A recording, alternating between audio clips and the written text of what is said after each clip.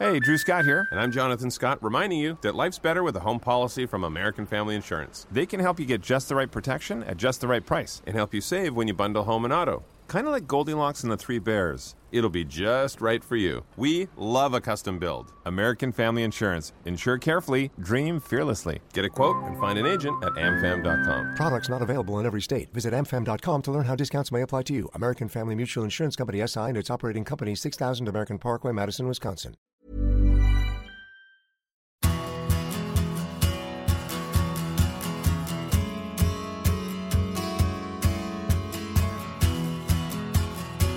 Hi everybody. This week's column had to be, of course, about Wednesday night's game, Real Madrid against Paris Saint-Germain.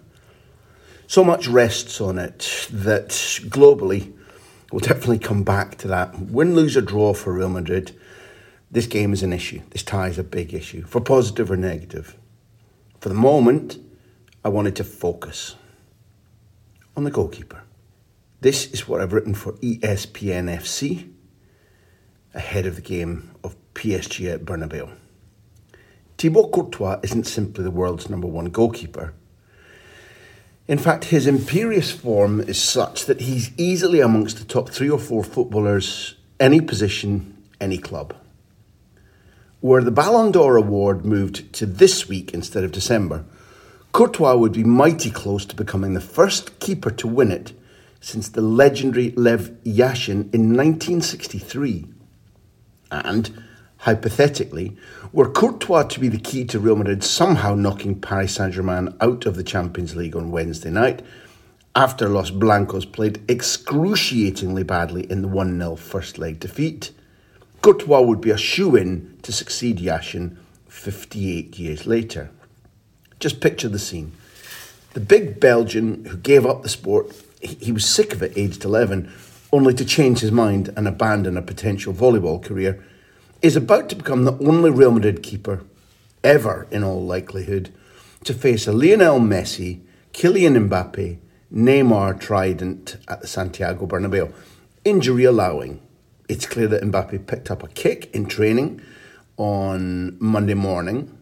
Hopefully he plays. Courtois is about then to face a mercurial front line of all-time great strikers who have racked up 197 Champions League goals between them. It also means he's about to face Leo Messi, approaching an 11-year thorn in his flesh, for the 16th time. The Argentinian genius, and let's have no arguments about that adjective, has scored 26 times against Madrid, and the last time he heard the Champions League anthem at the Bernabeu, in 2011, it inspired him so much that not only did he score twice in a win, he tucked away one of the very best of his 759 goals so far. Courtois' first encounter with Messi will be 11 years ago this September. It's seared in his memory.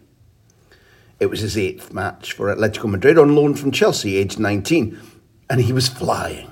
He'd conceded just 1 goal for Los Rojiblancos in the previous 7 matches, but was sent home with a 5-0 hammering and fell victim to a Messi hat-trick. He said, "Strangely, despite the 5-0 result, that day was like a dream come true for me. Playing at Camp Nou was one of the things I used to fantasize about as a kid. When I went back to the dressing room after the game, my teammates said to me, 'Welcome to Spain.' Then I was walking through the basement of the stadium and there was a guy coming towards me. I didn't recognise him until he spoke to me. It was Pep Guardiola, and he said, 'You're playing very well, keep it up.'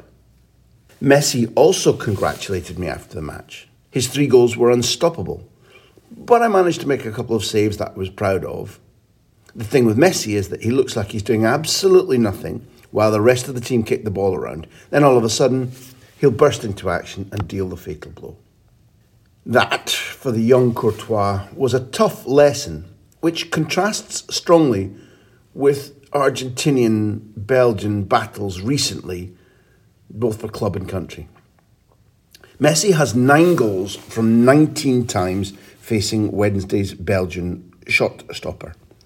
The trouble is that those 9 goals all came in their first 7 years of rivalry. Barcelona or Argentina against Atletico, Chelsea or Belgium. Messi has never scored against Madrid when Courtois has been in goal, a record extended at the Parc des Princes last month when the big man saved the wee man's penalty, part of a display that prevented a 1-0 defeat from turning into a thrashing. Had PSG won that first leg by 4 or 5, nobody could really have complained.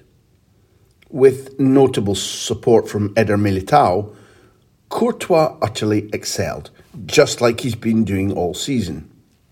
He has 16 clean sheets, and there have been countless matches where, were it not for his brilliant one-on-one saves, Madrid would have hemorrhaged points. Keeping the tie alive in Paris won't mean anything unless Courtois matches or improves that brilliance this week, but he's ready. He explains his preparation. We watch video footage of our opponents before every game. We need to analyse their style and identify anywhere that they could be dangerous, free kicks, penalties, whatever. We watch hours and hours of footage and then we discuss it. It's the discussion that is really the crucial bit. It helps me work out my own perspective on the game. When you pause the video, it's so easy to see every detail of the pass, but obviously it's totally different if you're on the pitch. When you see it on the screen, the space on the pitch looks enormous, but it's much tighter in reality. Pre-match, our goalkeeping coach, Luis Lopez, prepares a dossier for me showing the opposition's last 5 or 6 penalties, and a video showing the goals and penalties of 7 or 8 different players. I'll have a look, tell him what I think, and he'll give me his thoughts. We almost always agree. It's an important part of the process which makes a huge difference when it comes to saving penalties in the match, and recently it's really paid off for me. Notice how Courtois doesn't just play well, he speaks well. There's going to be a couple of little side notes on Wednesday too. Courtois won't give them much headspace, but they'll be there. Courtois has only faced Mbappe 3 times, but the last 2 saw his potential Real Madrid teammate from next season score twice and collect an assist. 3 weeks ago, the Frenchman's 90th minute winner in the Champions League was painful enough, but it wasn't yet definitive. A much more bitter memory will be of Belgium sitting 2-0 up on world champions France in Turin last November during the Nations League semi-final, only to lose 3-2, partly thanks to Mbappe's penalty and his assist for Karim Benzema. This week would be a good time for Courtois to staunch the flow, if he can.